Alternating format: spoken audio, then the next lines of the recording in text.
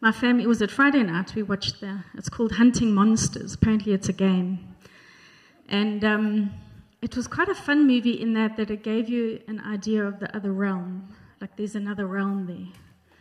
And this lady who's a ranger, special forces, suddenly gets whipped up with her team into this whole other dimension. And she's got to figure out who her enemy is. She's got to figure out the new terrain. She's also got to figure out who her friends are. And this morning, I was just realizing in worship that is what happens to us when we get whipped up into spiritual warfare. There's a few things we have to figure out. So last week we figured out who our friends are, like who in Jesus. Like we also got to figure out the terrain that we're on is different. This is not against flesh and blood. It's not a physical war. This is a spiritual war. And then we got to figure out not only how the enemy works, but how to defeat the enemy. So today I'm going to talk about protection. Okay, so Leisha had mentioned that we all may feel like we're in a disarray in terms of our weapon or our armor. Believe you me, I have been in a state where I've had nothing and felt naked and ashamed and vulnerable. Then I've had like one or two. And then I think slowly but surely I'm learning how to wear all of my armor. I'm not saying that I've got it all done. We're all learning in this. All right, so last week, blah, blah, blah, blah, blah, spiritual warfare part 2.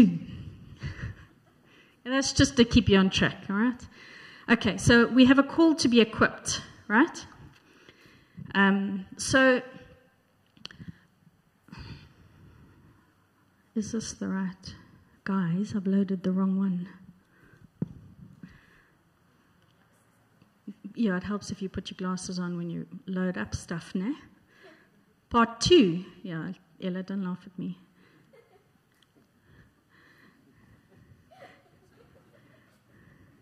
Where'd it go?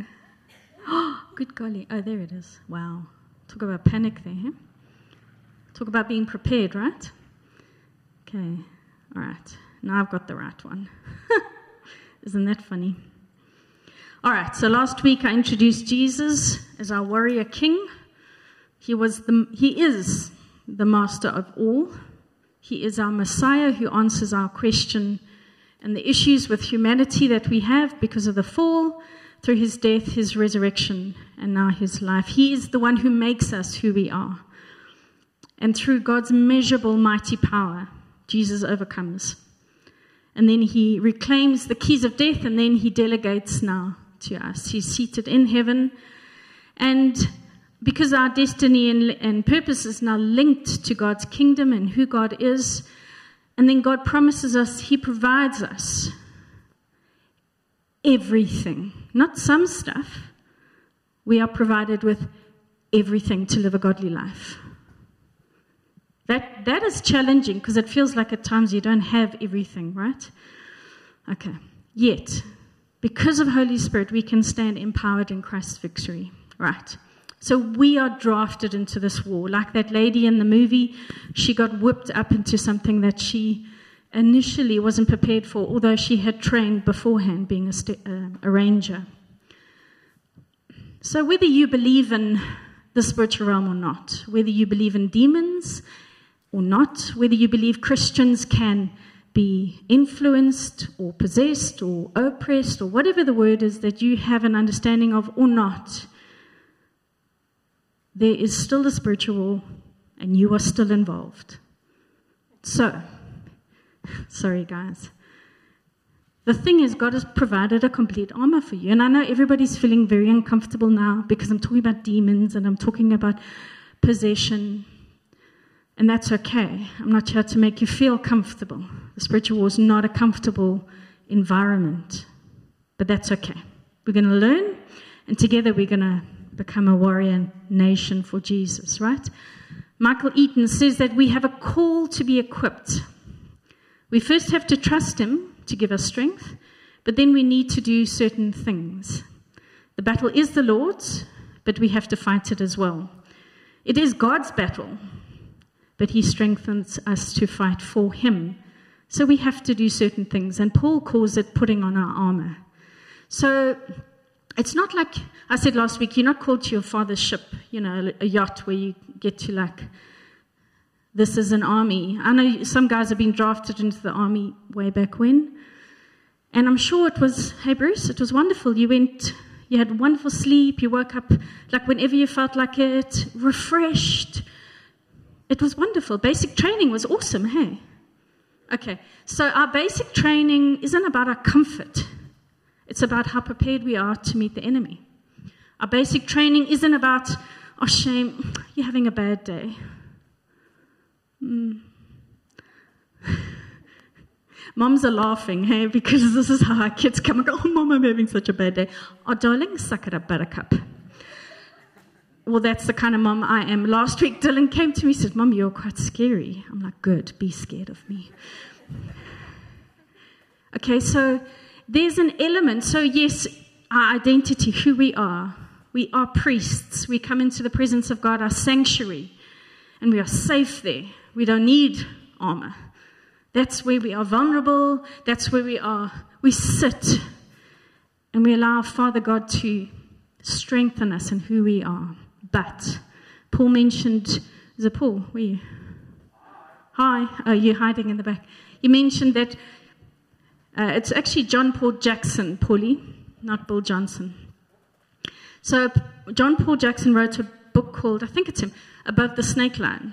So snakes, enemy, can't live. It's inhabitable for them to live above a certain elevation line. So we go up into the mountain to restore, to be with God. It's beautiful. It's lovely. We get loved on. But we don't stay there in a sense that we've got to come back. We have a mandate. We've got to march. Okay, there's a call to be equipped for that. So we get equipped and then we go. We get equipped, we go. We become weary, we recover, but we still go. All right. I do love you guys. Stop looking at me like that. You all look scared. All right. So I've got there, it says, what are you talking about? The metaphors. In Jesus' day and the Bible day, they love to use metaphors, but we don't always necessarily understand the full metaphor because we're not living in those times. So sometimes biblical metaphors kind of fall flat. So I'm going to help unpack why Paul was talking about the Roman army. One, he was right there. He was in Rome. Hello. There was army everywhere. He was in jail. Kind of had a look at these guys and had able to look up close and personal at what they were doing, how they were doing it. But there's also some unknowns that they knew that we got to know about the Roman army. Okay, so this is equipping. This is digging into Scripture, going into the time, the context of the day, so that we can understand what God is what spiritual truth God wants us to hear. It's to stimulate our thinking. Yes, when we get saved, we still have a brain. We are supposed to use it. Okay. He doesn't want doff Christians. Sorry. Or lazy ones. We've got to think. Okay. So I'm stop insulting you. All right. Ephesians 6.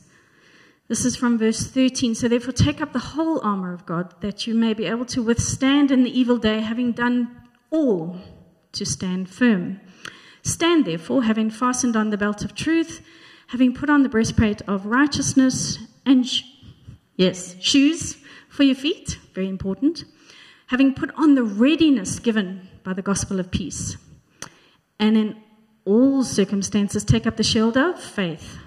Not the sword of faith, it's a shield. Sorry, I got it mixed up this morning. The helm, which you can extinguish all the flaming darts of the evil one. Take up the helmet of salvation and the sword of the Spirit, like what Roger was talking about, which is the word of God, praying at all times in the Spirit, with all prayer and supplication. To that end, keep alert with all perseverance, making supplication for all the saints. And then you pray for each other, so that we can be bold, right? So his language is quite, His language is quite like all or nothing. So he seems to indicate that if you have the armor of God, you will be protected from all.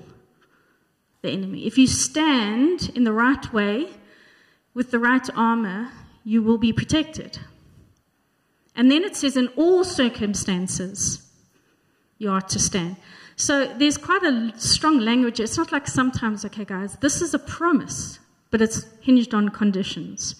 So we have a part to play. Last week we discussed our part that we didn't play, that God gave us everything. But now we got to come to the party.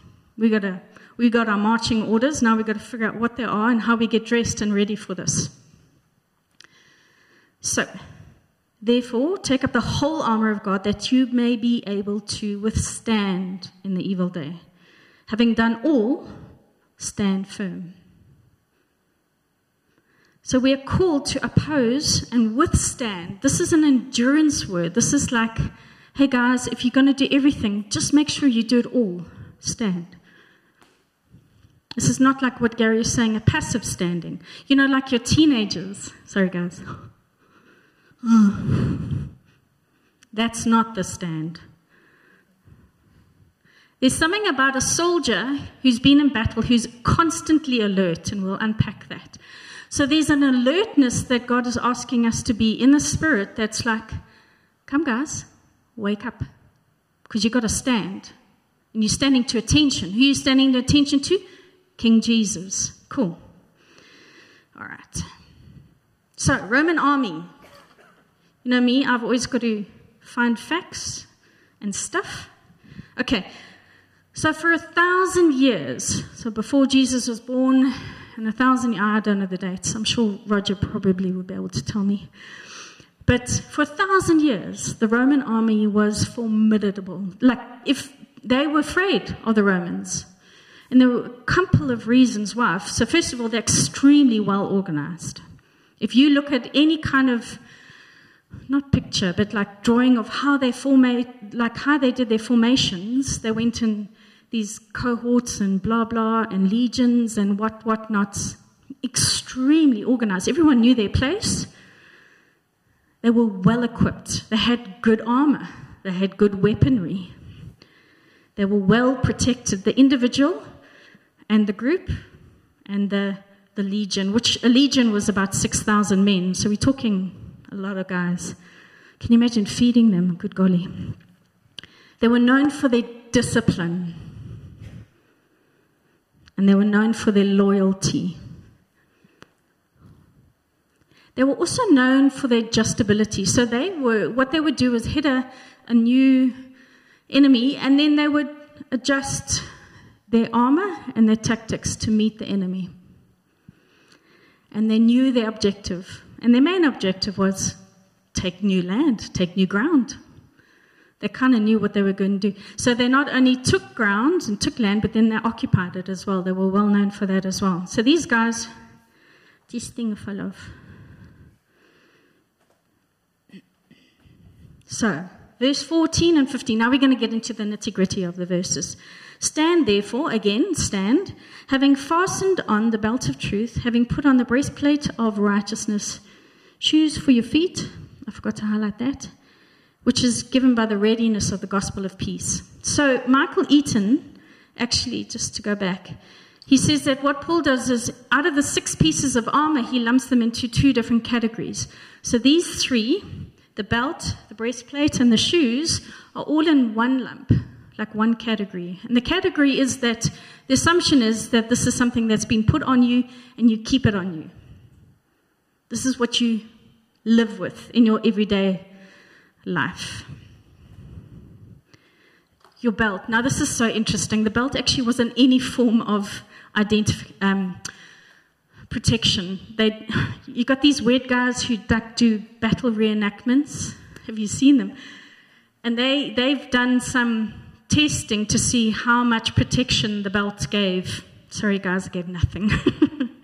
So the belt was specifically a means of identification. They decorated it with lots of bits and pieces, you can see. And what happened was that when these guys, so the Romans, soldiers and citizens, their clothing was the same under their armor. The first distinction was the belt. So that identified to the rest of the civilians that even though the guy may not have his sword and his helmet and all that, he was still a Roman soldier. And the reason they could tell was this thing was quite heavy because of all the bits and pieces they put on it. It actually made a sound, a very distinct sound, and they said it was like jingly. Like they use that word, all the academics. It jingled, like keys. But then it changed their walk. Because, it's wrapped around your hips, your center of gravity. So they actually had to walk differently because of this belt.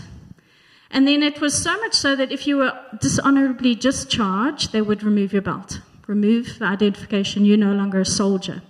God doesn't do that to us, though. The enemy wants us to remove it. So our belt of truth is the basis of our identity, is the gospel. That's what we wrap ourselves around with every day. It marks us as different and distinct from the rest of the world.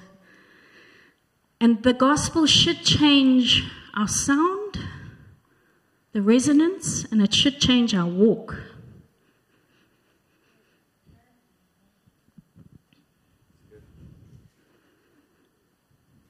I'm jumping ahead of myself.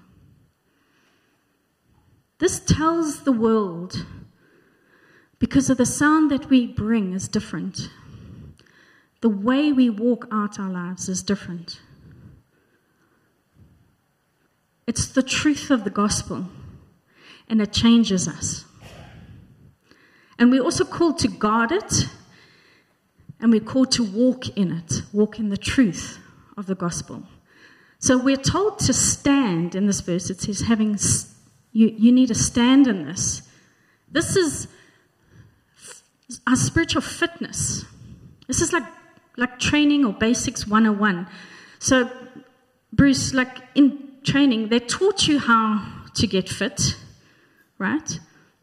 I mean, they made you get fit, whether you wanted to or not. But then it was up to you to maintain your fitness. If you were permanently in the army, these guys had certain things that they did on their own every day. It's our own personal responsibility to maintain our spiritual fitness. This word that they use, that standing, is actually a verb. It's an endurance. It's a state of readiness for action. See, the army's not going to dress you every day. It gives you your uniform, but it's not going to walk in the room and say, "Morning, sunshine. What clothes would you like to wear today?" God's like, here's your your armor, here's your uniform. Figure out how to wear it. I'm going to show you. I'm going to help you practice. I'm going to put you in training. But it's your responsibility. How do you get dressed in the morning? I'm so tired of some of these religious things that they're like, okay, every morning before you get out of bed, make sure that you put your belt on, and then you put your breastplate on. It's not that, but there's an element of how ready are you in your heart and your mind, your understanding of that you're not only a son, but you're a soldier, and how much you are expected to take on that responsibility of how ready to be going out in the world. In 2 John, the whole book points us to truth, which is Jesus, and then encourages us, never let it go. It's our personal requirement to wrap, like I said, ourselves in the gospel. What it means, it even tells us, I think there's some verse that says, preach the gospel to yourself.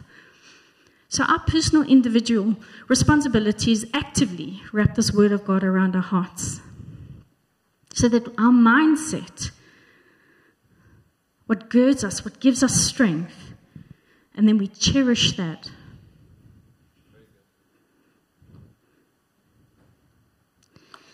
The breastplate. Okay, so they had a whole bunch of different ones because these guys modified it continually. At the time that Paul was in it, they had this particular one, and then they had the chainmail one, but that was a more expensive one, so that wasn't as readily available. This one is actually quite a complex piece of equipment. But in certain circumstances, it provided the greatest protection. So because of the overlapping of the steel, it was impenetrable to most direct hits or missiles. You're talking like flaming arrows and stuff that they shot. And it protected your vital organs. It was quite compact. They were able to dismantle it, and then it packed up quite small, so they could carry it with them wherever they went. And easily to carry. It was quite flexible in that they could move. It did limit their movement, but there was quite a bit of movement allowed. And then it covered, obviously, their front, the back, and their shoulders. So this is our righteousness in Jesus. We put on. Jesus is our personal armor. It's a free gift. We step into that. We stand, literally, the Bible tells us, we stand in his righteousness. It's the state of our heart as a result of that. So your positioning of standing is quite confident. Why? Because you know you're protected in Jesus' righteousness. Then, because of that, it starts to change the way you live out your life. Now, they believed that the chest area was where the emotions were stored, right? Your heart, when you get a fright, your breathing changes, your heart starts racing. So they believed that it was the seat of their emotions was their chest. Jesus' righteousness covers and protects our emotions, fear, panic. Yesterday I was like, okay, God, I stand in your righteousness. Ella came up to me. It was profound. And obviously she could see I was upset once. So I'm quite good in an emergency, but then afterwards I'm like, oh. So I did feel a bit wobbly afterwards, you know, that adrenaline rush thing. And Ella came up to me. She gave me a big hug. And then she said to me, you know, Mom, if anything happens to Grandpa today, we know where he is. As a 12-year-old. Not something I necessarily wanted to hear, but it was something that brought me to my emotions. I knew that he was covered in Jesus' righteousness. No matter what happens, I know where he's going. Help me with my emotions, the state of my heart. It also gives us rank, but it's Jesus' rank. He delegates that to us. Neil Anderson, he writes 2 books, which I recommend everybody to read. This is his second book called The Bondage Breaker. And he says, God is saying to his children, for your spiritual protection, get in rank and follow me. You see, our shoulders, our rank, our authority is covered in Jesus. When we try and step outside of that, we get hurt. That's when we get hurt. We get in rank, we stay in his righteousness, we stay covered and protected in him. And he protects our hearts. Doesn't mean it'll go perfectly, doesn't mean we won't get affected, but we will get protected. We surrender to his reign, we surrender to his way of doing warfare, we surrender to him as king. So the next one, shoes. I wore these shoes because I love them, and I'm so happy it's cold, because then I get to wear my shoes. Last year, because of lockdown, I didn't get to wear any of my nice, Jordan knows how I'm feeling, any of my nice winter wear. So I was very excited this morning. So the shoes, now these Roman shoes are fugly, I'm sorry, there's no ways. They were built for wear, they were built for protection. So they covered their feet, and it helped them to walk over different terrain, from mud to stone. It protected their feet from those long, long marches. And what they did was, in the soles of the shoe, they embedded it with studs of steel or metal. So what it did was, like these are rubber, I've got grip, should have grip. So the steel gave them grip. So when you're standing sometimes, and you're enduring, you got grip. It also, with the belt of truth and the combination of the shoes, gave them that sound because of the steel. So they were literally seen. No, sorry, I'm going to get it all mixed up. They were literally heard before they were seen as soldiers. Can you imagine? Now, Dale said to me, go and find like a video clip of the sound of the Roman army marching. So can you imagine? Just close your eyes and picture. You've got formations, rank. Close your eyes. And you hear something, an army marching. You're going to hear it, and it's going to create fear in you. What's amazing is they sounded like one, but there were many of them because they stayed in rank, they stayed in formation. And that alone was part of their opposition. That alone was part of their taking ground, was literally them marching in formation, wearing their shoes and their belts. Come on, as a church, let's do that to the enemy. Let him hear us marching, taking ground. And before we even get there, they're starting to tremble.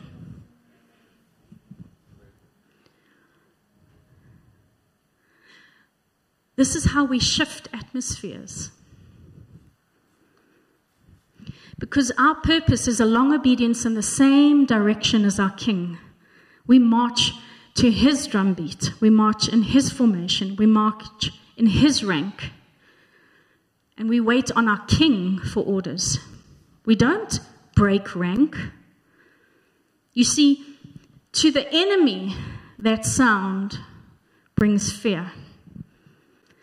But to those who we are fighting for, that sound brings peace. And when we walk our talk, we become a more effective witness. And it allows us to freely walk, actually, ironically. And it makes us ready to advance. Come on, church, let's get in formation. All right, in all circumstances. So now we dealt with the three pieces of armor that they were required in Paul's mind to wear all the time. So in many ways, it didn't matter whether you had a sword or you're fighting or whatever. It was your atmosphere of who you are in Christ that changes things, right? So now we're going to deal with pieces of armor that we're told to take up, take on, put on. Shield. So take up the shield of faith, which you can extinguish all the flaming darts. Take up the helmet of salvation and the sword of the Spirit. Don't you like this picture? See, our faith is not supposed to be individual. So check out that picture. Their the size of a door. Probably the Roman doors were a little bit smaller than us, but it was big enough that a man could hide behind it. But he was only protected from one side. So their formation, that was called the tortoise, quite ironically. You see, this was only, their shields were far more effective. This is where the magic kind of came into being, was that in rank, in formation, in community, we hold up our shields. Community is protected.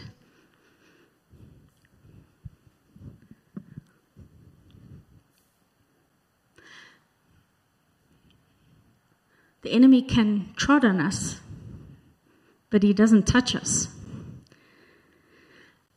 And I did read in some of it, but not all of the stuff. Almost mentioned that there's like steel, copper borders, that little hooks. So the shields had an ability to hook into each other. So our faith is meant to hook into each other. Our faith is meant to not only protect you as an individual, but those on either side of you. And you weren't, if somebody broke that wall of shield, then the enemy could get in. So it was a place of where you hide together as a community. We are called to hide under our shields of faith in community. And actually what's interesting is those guys in the middle, although the horse in the middle is obviously causing some kind of pain and torment there, but for the ones in the front, if you go back to the tortoise one, the guys at the back, so they used to rotate them. And the key, the beauty of the Roman army is they knew that when people needed to rest, so they would rotate them. They never required the guy in the front to be in the front the whole time. And I've seen this in community. I saw it yesterday, where Gary stepped up for me. Charmaine stepped up for me. And they took their shield so that I could rest for today. People praying for me, Ange, Leash, people. So then I went to the back. And I got a bit of a rest from the onslaught so that I could stand here strong today. I didn't do this on my own. If it wasn't for Gary, Charmaine, you guys praying, I wouldn't be here today. That's community. That's what our faith is designed to do. It's the most amazing thing. So our faith is best used in our community because together we provide protection on all sides. And too often I see people when we need to rest, we sometimes withdraw. I know I do that. Yesterday, it was hard to ask for help. It was hard to say, okay, Gary, you go take my dad when I wanted to be the one. I didn't want to step back, but I knew how important today was. Not that I'm important, but the job that God wants me to do today. So I had to let go.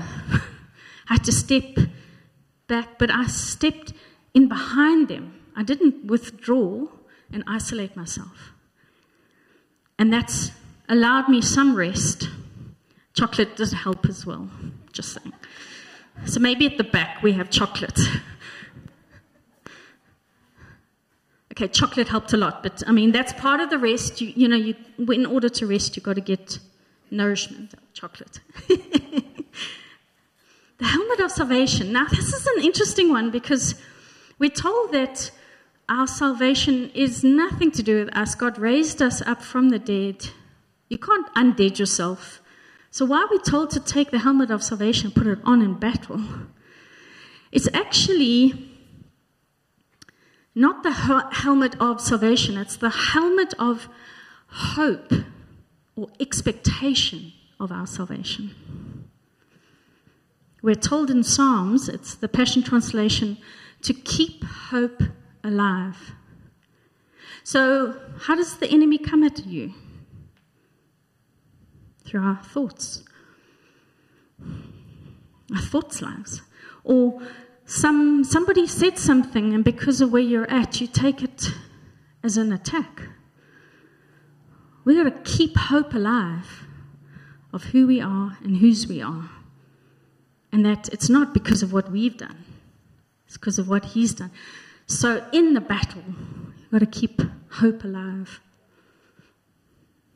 It says in 1 Thessalonians 5 verse 8, it says, but since we belong to the day, that's the light that Annalisa was talking about, we must stay alert and clear-headed by placing the breastplate of faith and love over our hearts, but the helmet of hope of salvation over your thoughts. So yesterday, I had to keep hope alive. Okay, God's got this. He's got my dad. I may not be the one who can be there for him, but He's got my dad. Keep hope alive. I know where he's going if death was to take him. I also know God loves my dad. He loves me. Keep hope alive. You see, accusations, the enemy's power is not in the actual lie, but it's in our partnering with the belief of that lie. So if we get hit by an arrow of an accusation, are we partnering with it? See, our armor goes, no, that's not what God says who I am. No, that's not true. So we've got to keep a helmet. We've got to keep hope alive. Jesus, He's our hope.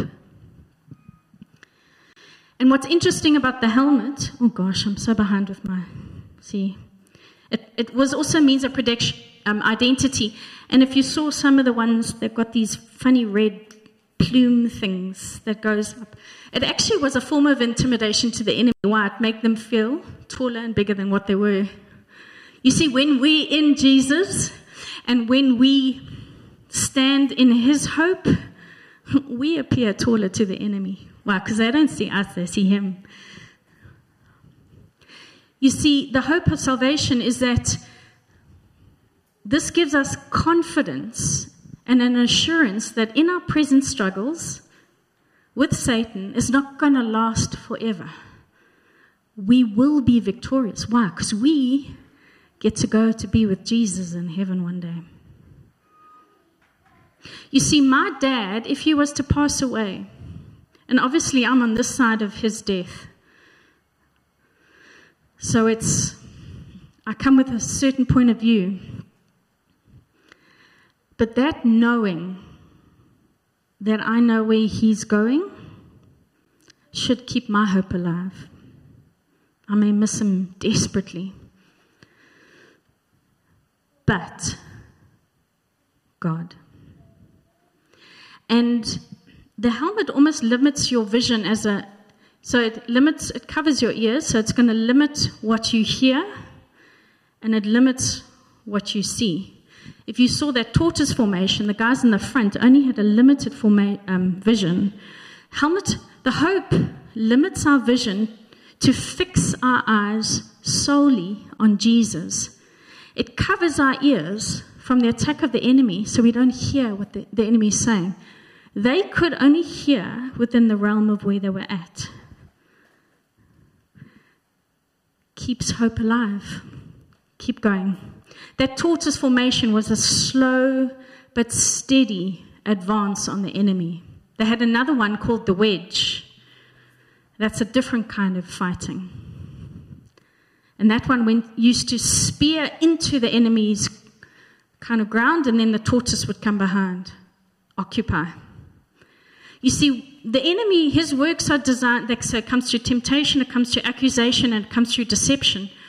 So his arrows are designed to fill us with doubt. It's designed to fill us with fear. And that enables him access. Why? Because when we're full of doubt and when we're full of fear, we're going to break rank. We're going to run away. But the lie is, if we believe and partner with the lie that Satan is more powerful than God, he has already won that ground. Then we become discouraged and we grow weary in our fight and we forget our destiny. Keep your eyes on Jesus. Keep your eyes on hope. The sword. Okay. I'm way behind my... The sword. Our only offensive weapon.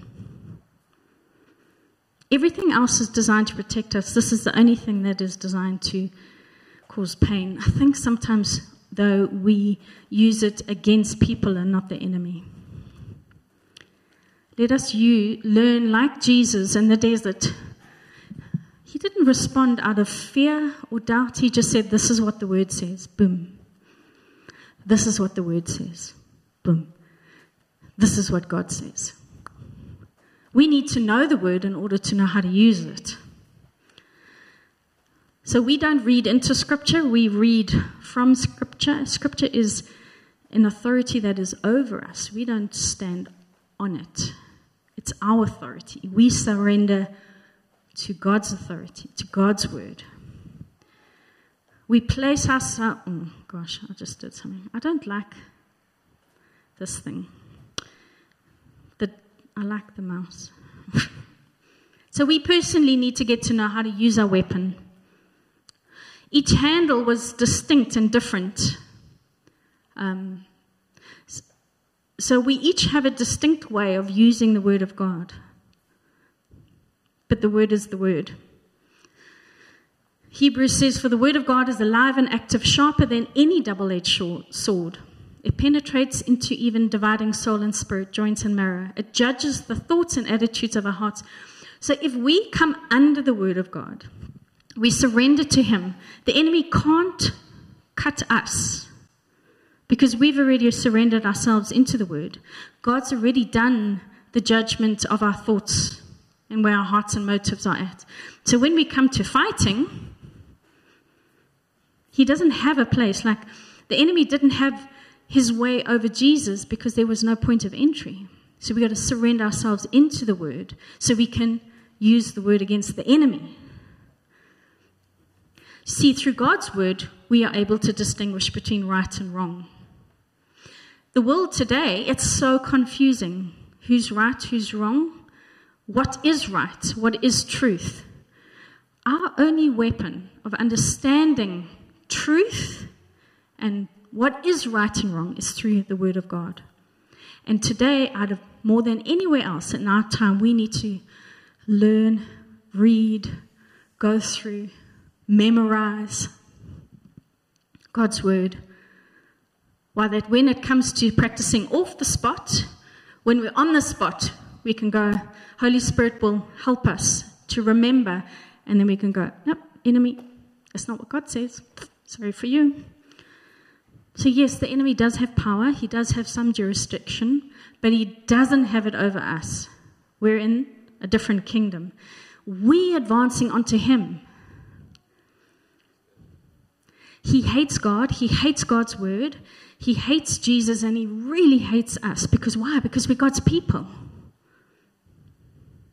So let us take on and put on these things. Let us learn. Let us be disciplined soldiers, where our spiritual formation becomes something that we learn to practice in every day so that we're ready for the battle. So we can march as a community and take ground.